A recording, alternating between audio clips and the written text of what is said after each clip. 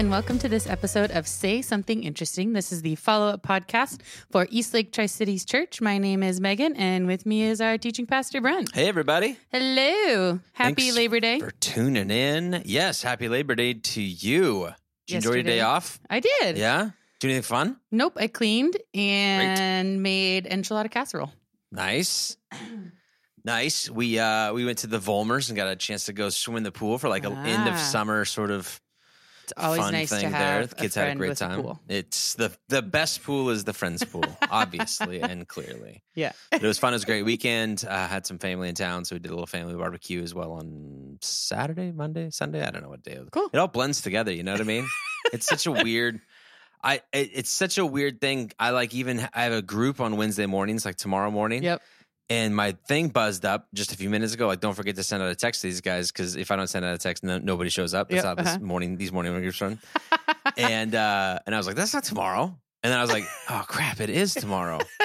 Everything's all messed up. Yeah. I'm messed up, man. Yeah. And I'm sure as a teacher too, for you, you just got back in the swing of things with like school just started a week ago. I mean, because we didn't start until Tuesday last week. Tuesday was just freshmen. Wednesday was everybody. Okay. Gotcha. So like last week was weird anyway, and then this week is like different, and like next week will be that's when it really starts. That's when it really gets like in the groove is next week. Yeah. So yeah. Are you feeling like in the groove for fall at this point? Like in general, not just school wise, but like in life? Do you feel like it's? I don't know, not yet. It's still been kind of like warm. How do you feel about my this? AC running. Let me get the temperature on this. On Sunday we talked about Jacob sending out an entourage of people to go take the temperature of his brother's whole thing, right? So let me get the temperature of this. Lauren, on staff here, got it. Where I left pastor, took her brother to Spirit Halloween store this week. Okay. How do you feel about that? See, but I'm not a huge Halloween person. Yeah. How do you feel about it being September 4th and A, those stores being open, and then B, being the type of person who goes out of the way to go to a store like that? Yeah, I mean, that's fine. In early September. That's fine. Don't act like that, Megan. I need you to be a little bit more vociferous about this. I need you to be angry. I need you to be like, what the heck? Let's fire her. All this kind of stuff.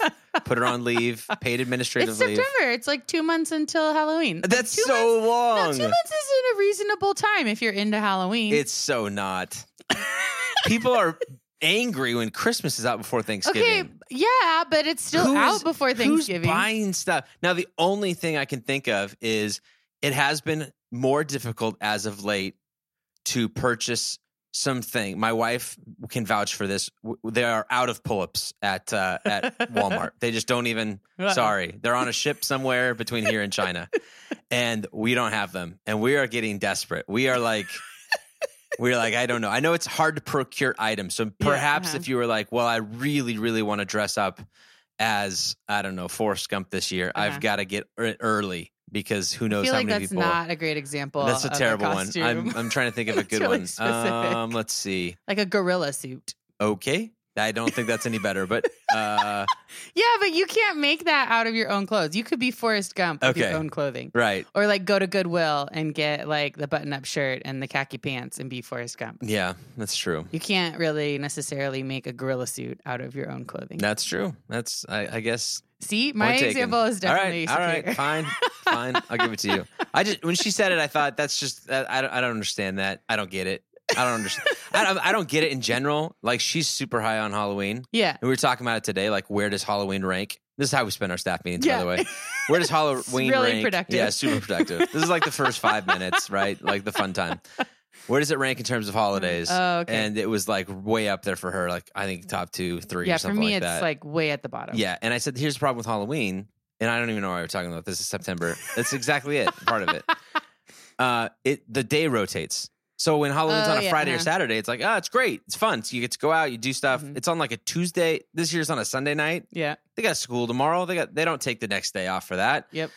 Who's going to go out and do like a cool Halloween party on Sunday night? So they're going to do it on Saturday, Friday before, obviously. But that's the adults, not the kids. So I've heard like people say we should like change Halloween to just be the fourth Friday of October. That would make the most sense. Instead of be on like a specific date. Yes, absolutely. I don't want to go out on a Tuesday night with my kids.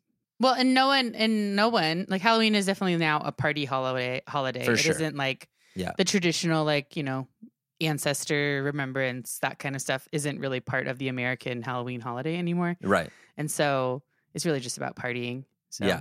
it should be on a Friday, always. There we go. We're making changes here. Absolutely. Good. Anything else happen this weekend? Anything else we want to... Football's starting like this week. Like, yeah. I mean, yeah. So excited. Eric's thrilled right now listening to this podcast. But just so you know, we had our fantasy football draft on Sunday here at the church, and it went great. Because we all care a lot about that. Let me tell you about my team, because I know you're like, right now you're sitting there going, Brent, tell me about your team. Glad you asked. Saquon Barkley. I'm not gonna go through that. I'm just kidding. But football kicks off on Thursday, which is exciting. Yeah. And then it's the Dallas Cowboys, and they have been on Hard Knocks all season. That's right. Have you been watching? I've been watching every episode, and it's been hilarious. It's been it's a behind the scenes documentary of training camp for different sports, or not different sports, so different football teams each year. And this year, with it being Dallas Cowboys just have some, like, they're the most expensive franchise in the world. For sure, American sports. I don't know about some of those European soccer sports. They're pretty wealthy, but for sure, American sports. And they've got this massive facility, this really great intro shot from a drone, like this drone shot through the entire facility in Frisco, Texas, with like all of the different practice fields and they go through. That's not even where they play. This is just where they practice. That's just the practice facility? It's unbelievable. You should see the drone footage. I'll try and find it and send it to you. But it's amazing. And then they have this owner character, Jerry Jones, who's kind of notoriously just a quirky, funny, weirdo dude who reminds me of somebody that I kind of used to work for. Oh, really? So it's very interesting. I texted somebody else and I'm like, dude, this is so-and-so on, I'm not going to even say who it is. And he's just a weird dude who like acts like the cameras aren't there, but he's loving it. Yeah. Do you know what I mean? Yeah. Speaking of loving it, he also bought a breakfast sandwich from what McDonald's? looked like McDonald's or Burger King, one of those two, and proceeded to unwrap it. This isn't the credit scene. This is the closing scene of the credits. And then grabbed a salt shaker and began to pour salt on his breakfast sandwich like a monster. There's already enough salt. Do you know the sodium levels on those things? That's what kills you with those breakfast sandwiches. Yeah, it's enormous. It's awful. It's like, I remember looking at that once because I used to love like sausage biscuits in the morning from McDonald's. So send it. I'm in. Best. I'm all in those until you see those numbers and you're like, that's my sodium content for the week. Is that what you're telling me? Like. And then he's putting it on there like a monster. What? Who puts more salt on a fast food chain? Anything? Yeah.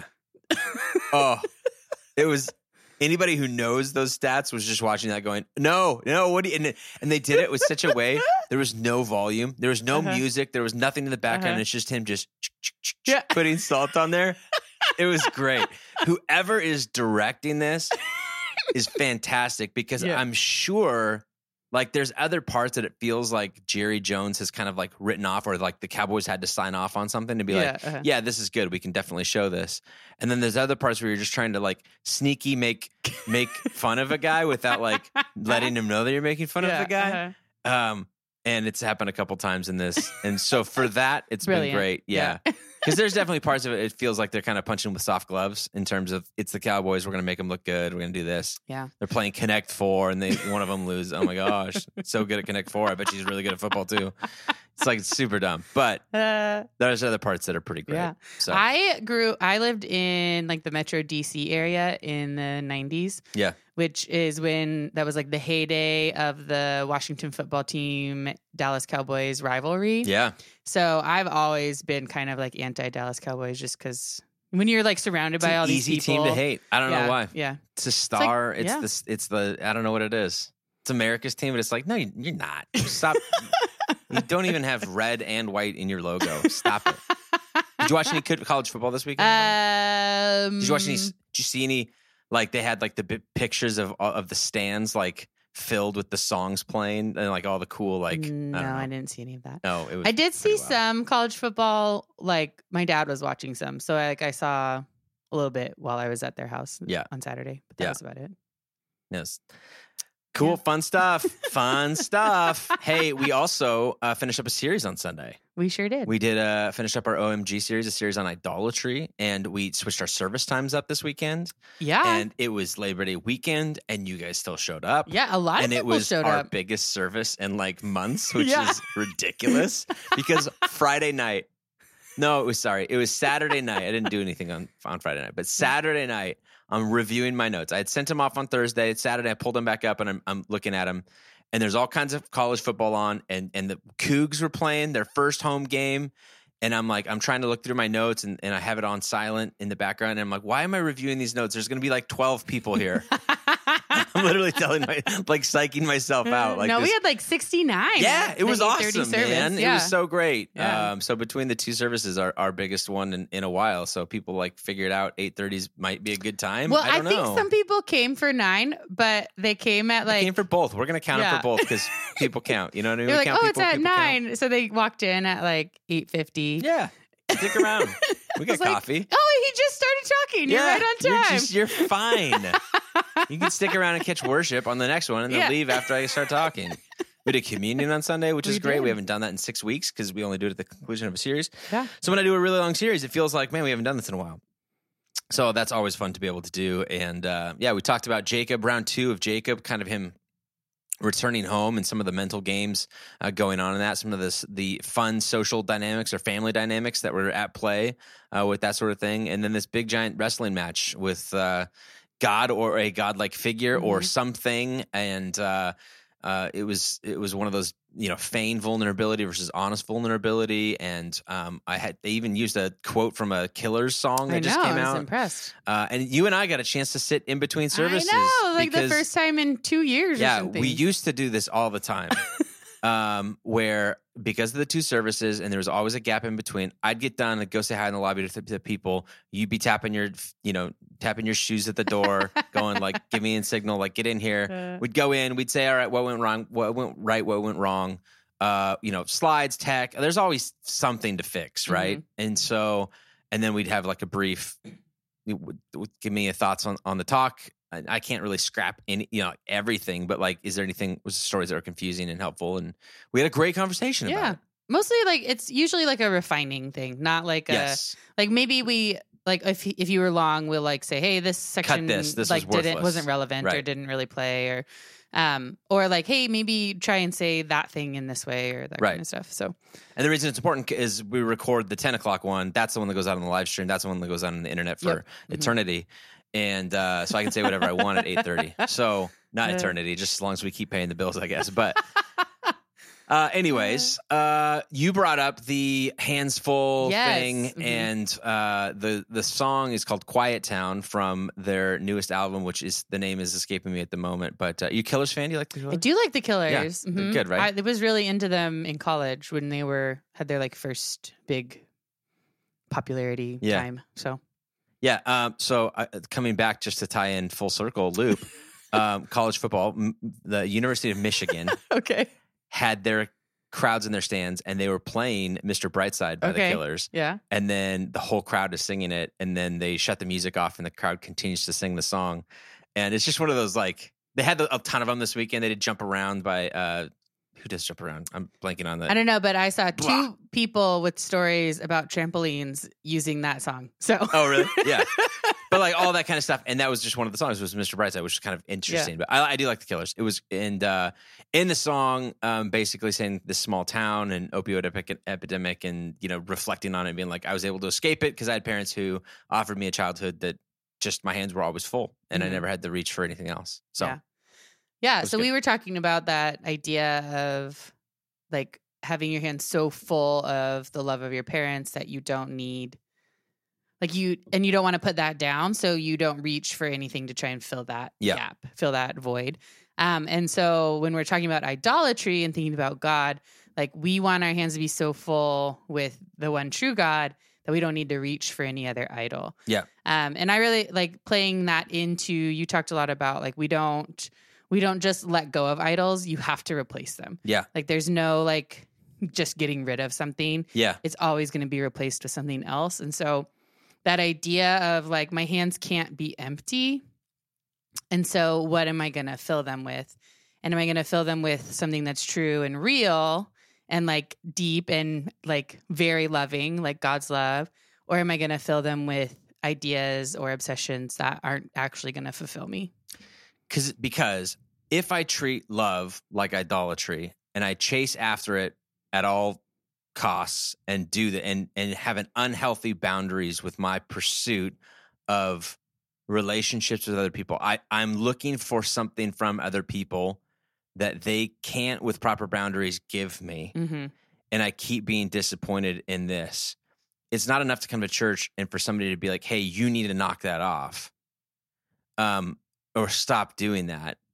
It's far better to say, what is it, like, to push you towards the question of what do you think you're looking for when you keep having like sexual boundaries that you would say are not like sustainable for me or not good or whatever. And I keep going out and doing my own thing and like living with regrets, but then I keep finding myself like a dog returning to its own vomit is the scriptural analogy of it, of just going back and finding the same thing or trying to pursue the same thing and fill this square hole with this round peg, and it's just not working after time. So then the question becomes, what is it that I'm actually looking for? And perhaps that thing, that feeling, that either like that feeling of a connection, emotional connection with somebody, and or fully knownness of what you think is involved in sex or marriage or long-term relationship, whatever, and fully loved in that way. Maybe it's the wrong spot, right? You're trying to meet a need that is not going to be met by these earthly things. Yeah. Because no one person can give you that. No one object, no one thing. That's strange worship. That's idolatry, right? Yeah. And even like as a child, like your parent can fill that for you for a time, but as you grow, that doesn't like that, even that like full love of your parents isn't enough anymore. Yeah. And so like you need to find something else. And I think as a Christian, I would say that something else you need to find is God. Like that fulfillment that you're searching for, isn't it C.S. Lewis? Everyone has a God-shaped hole in their heart or something like that. Is that a C.S. Lewis quote? I don't know. It's a really common quote, but probably. So we're all searching for something. And like where do we find that fulfillment? Yeah. So, and I was listening to a podcast this weekend or yesterday actually about like purpose and how we all talk about, we need to find our purpose. But really like you can cultivate your purpose. And in fact, we probably should cultivate our purpose. And I was thinking about that in terms of this talk because I think that the idea of idolatry is really like, I'm going to find something that's going to completely fulfill me. I'm going to find something that's going to completely fulfill me. Instead of understanding like, I need to put work into that. Mm-hmm. Like I need to pursue something that will actually fulfill me, that will give me purpose. And when we're talking about like a relationship with God, we don't just find that and then there it is. It requires work from us. We need to pursue that and put intention into it in order to have that be the completely fulfilling thing that we need it to be. So that was the other thing I was kind of thinking of too. How about that feigned vulnerability versus honest vulnerability piece? And it has, the illustration I used was wrestling with my kids, but I imagine as a teacher, there oftentimes is probably a point where for the sake of trying to relate to these students and work with them, that you have to feign a vulnerability of like, let's discover this together. And you're like, I already know the answer to this, but I need to act like I don't know what the answer is, and we'll go look it up ourselves. Like, what happens when we mix such and such with such and such, that'd be interesting. And the problem with teaching high school I'm being is cheesy they often with that way. I know. But I'm being cheesy with that, but like on a realistic level, like you probably, where you're going to lead some of them into that. And like, I don't know what it feels like to feel the involvement, the emotional involvement or the emotional awareness of a vulnerability. Like we are attracted to people who are vulnerable with us because there's a trust issue in terms of I trust that the fact that you're opening up in that way or doing that. And then how that relates to like, we said this of God in this moment acting in a feigned vulnerability, and then Jesus showing up with an honest vulnerability of like, really truly experiencing pain and disconnection from the divine, and setting himself or not playing any sort of God card, or as Paul talks about in Philippians, right? Made himself nothing, considering himself nothing, gave himself to death on the cross. I mean, that's a huge part of the honest vulnerability that comes with what the message of Christianity is all about, hope. I don't have a question about that. I just felt like that was a part of it that I wish, that's almost probably like its own series or topic of discussion that I think would be at least entertaining for me. What is feigned vulnerability? Because I think I see a lot of feigned vulnerability in the Old Testament of God, like acting like this is a big deal, or I don't know. I mean, he's working with the people group, trying to like bring them into a new, relationship with the divine or something like that. And then in the New Testament, I just get a sense that it's the honest vulnerability of Christ's incarnation, where that becomes like God's not really playing games anymore, that there's an honesty about that that I think stands against some of what we see in the Old Testament. Yeah, and I think that I kind of see what you're saying. Like that feigned vulnerability is like, I know more than you, but I'm going to kind of like, I'm going to lower myself to be at your level, even though I have this higher knowledge, so that I can walk you step by step through that process. Right. Whereas like the honest vulnerability is, I am going to completely make myself lower than you, or lower with you. Like I'm going to be at your level, experiencing this as you experience it. And so I think that I get that kind of idea. Because when I think about like some of the Old Testament versions of God, or what we see is depicted as God's attitude, right? Specifically his jealousy towards other idolatrous things. So God is a jealous God. He's an angry God. He's, the commandments of you shall not have any other gods before me. And then things showing up, and then like the calves and at the bottom of Sinai or something like that. And all of a sudden that like, it's almost like he's coming across as anthropomorphism. Like I'm jealous in the way that I would be jealous of Kylie, or I'm jealous of, I'm protective in that way. And I think that that's kind of a manufactured, feigned thing, because they needed to feel a certain way. So that's the feigned vulnerability that I don't think was actually. That's why I don't think that those pictures of God taking out his aggression on those people are actually true, or are part of the clearest picture of what we have. I don't think that's. I think God even telling the Israelites to go into these other nations and destroy all of these things and kill the women and children of this people group and destroy everything. It's probably kind of what they needed or wanted to hear, or their interpretation of what was said, or a feigned vulnerability was at stake, whereas an honest vulnerability shows up the real nature of who he is, which is, as Paul would say, Christ as the icon of God, the closest thing that we can possibly get. This is the picture of honest vulnerability. Yeah.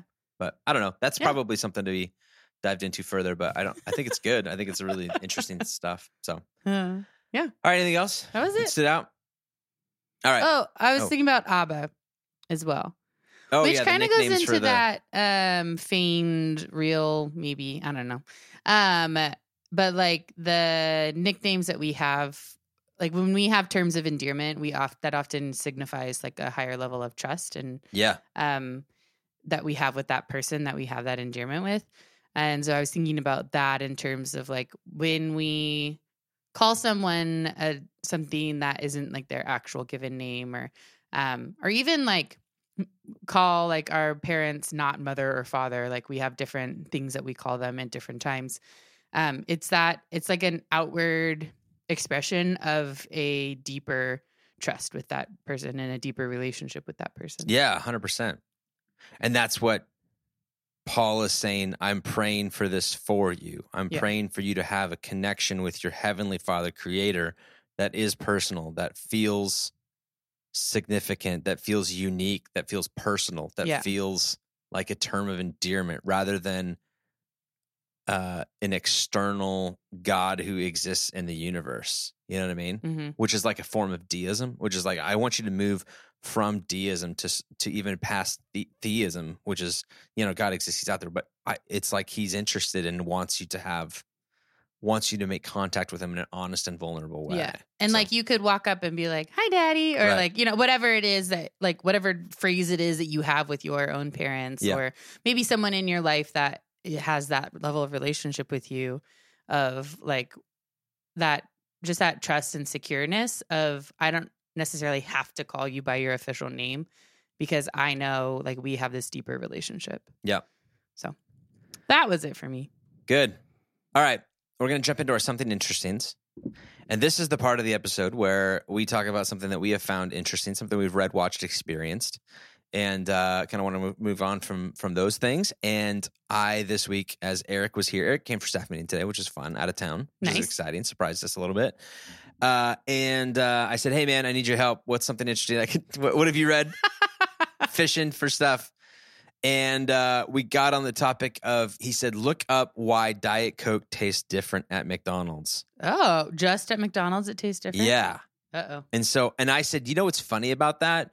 I always feel like that ketchup tastes better at McDonald's than wherever else I find it. And I think it tastes better on their hamburgers than it actually does in the packets. Interesting. I'll come to that in a second. So... he said, don't take my word for it, but like, here's just Google it and you'll find out some stuff. So this is from delishably.com, which, take it or leave it in terms of like official, but they are officially enough to own a website that looks pretty good. So it's something. And the guy named Jeff Bonner wrote an article on getting to the bottom of why Fountain Diet Coke tastes better at McDonald's. And he said that there is a couple of options that, people have thrown out in terms of theses. They say that, they put more syrup into the mixture. Their salty food makes you thirsty. And when you're thirsty, things taste better. Or that McDonald's has a secret contract with Coke. None of those three things are technically true in that way. Here's what he came out with his research. Because would you say that this is true? Like, you're probably not. I don't think you're a McDonald's person that much. I do love Diet Coke from McDonald's. Do you? Okay. Because I remember, like, there was a teacher when I was in college. That's what they drank. It was Diet Coke, McDonald's, every day, boom. Which, say what you will about your diet and, how that reflects and all of that. But here's what we do know. What's different about McDonald's Coke is they have excellent water filtration systems within their facility. Okay. It's twice filtered through a high-end filtration system, which is also then for them saying you should never order a bottled water at McDonald's. Just get it from the fountain. Because the one that's coming in the fountain is probably better than the one you'd get in the bottle, just so you know. Then they said the water and the Coca-Cola syrup are pre-chilled because cold water holds more carbonation. Okay. And so they talk about how even the lines in which they go through are all refrigerated. Like everything from the beginning to the end is refrigerated top to bottom. They also use a straw that is slightly wide. This is what Eric knew off the top of his head. Their straw is slightly wider than a typical straw. Okay. So that Coke can hit all of your taste buds more quickly, and there's more carbonation that comes through as a result of it. So bigger straws. And then they deliver the syrup mostly to a lot of different restaurants, smaller restaurants who don't have the flow as much as McDonald's does in bags. These ones are served in stainless steel tanks that keep it cooler and fresher. Okay. And just the constant rotation of the stuff, it doesn't sit around as long, which I guess, that makes sense in terms of where that's at. So all of that to say, that's probably why it is noticeably better in McDonald's than otherwise. So it made me go, I wonder if that's the same thing is true for their ketchup. So I did some research on that. And what a productive day you had. Yeah, super productive. And not necessarily better. I thought there would be something in here. Their ketchup is a in-house secret recipe that you can only get McDonald's ketchup at McDonald's. Interesting. Which is why you should take their packets home with you. Yeah. They cut off a contract. It was originally done by Heinz, but Heinz would have a special way of making, even McDonald's has their own recipe for what they want in their ketchup, which is not out for public knowledge. They cut off their relationship with Heinz back in 2013 because the former CEO of Burger King became the CEO of Heinz. And so they said, they were like, nope. We're out. We're not doing that anymore. So they do have their own recipe. So you're not ridiculous for taking home McDonald's ketchup recipes because that's really the only place you packets. can get it. So anyways, I thought that was Yeah, that's cool. interesting. Yeah. That's all I got. Nice. I like Yeah. it. It made me really hungry. I was like, You've mentioned McDonald's twice in this podcast. might have to go to home. Well, probably because I was thinking about it earlier. So there you go. All right. What do you got? So I have a funny tweet that I found through NPR. And it is by a marine biologist. He's doing some research off the coast of the Atlantic Ocean. And I'm going to show Brent a picture, and I want you to tell me, who do you see in this picture, Brent? SpongeBob. He's got his. I saw this picture recently. Yeah, he's got his little star friend. What's his name? Patrick. Yeah. Patrick So, next to him. This scientist found a yellow, like an actual sponge, which is an actual sea creature. And they don't usually... Not usually in that shape. Not usually in that shape. Yeah, usually sponges are kind of weird and amorphous, but this one is a rectangle. Yes. And it is bright yellow. Yep. And right next to it is a pink starfish. And so he took this picture and then tweeted it out of like, look, I found Look who I SpongeBob found. and Patrick in real life. And it just was kind of a fun, silly thing that went around Twitter. But he was saying normally sea stars actually eat sponges. So it isn't probably a friendly relationship that's about to happen. It's probably more like that's what I heard. It was like but this is the pre photo, and then one of them's about to be eaten. So and so that's just a little silly fun thing that I found that I thought I'd share. Love so if you like Google SpongeBob and Patrick in real you'll life, see it. or look on Twitter, or go to NPR Strange News, there you have the story there as well. So love it. Yeah. Good stuff, guys. That'll do it for this week's episode of Say Something Interesting. This next weekend, it is Seahawks opening kickoff weekend, and they have 2 10 o'clock games. One of them happens to be the very first week of the season, which I know sucks, guys. It really does. Here's the great news. I got great news for you. We started an 8:30 service for people just like you. I can promise that I can get you home. Well, depending on where you live, how far away you live, and how fast you drive, you can be on your couch by 10 a.m. and still be a part of it. Oh, yeah, 100%. Yeah. So come at 8:30, be a part of that. If you're not a Seahawks fan, you don't really care, and all this stuff at the very beginning was like, dude, get over it. Then 10 o'clock might be your best option. So anyways, 2 options, 8:30 and 10. We're doing a standalone message. This weekend, you're going to hear from a friend of mine. His name's Jeremiah Curran. He is the lead pastor at Westridge Church in St. Michael, Minnesota. He's also one of our external elders here at Eastlake. About a month and a half ago, 2 months ago, you heard from Dave Nelson, our other one. So we have 2. This is the second one of the 2. And so Jeremiah shared, I think the last 2 years he's done something in the summer for us. And so there's a chance for him to hear that. And then we'll be back in with a new series starting on the 19th, 2 weeks. And that'll be our fall launch kickoff too. So make sure to mark your calendars with all of those things. We got some fun stuff ahead in terms of some events and some community marketplace stuff, Wear Love opportunities. And we're even going to try and get some starting points and some 101s on the calendar. Yeah. We're moving forward, baby. It's great. So thanks for being a part of the ride. Appreciate you guys sticking out with us this last summer. And we're looking forward to fall with you here at Eastlake. That'll do it for this week's episode. See you next week. Bye, everyone.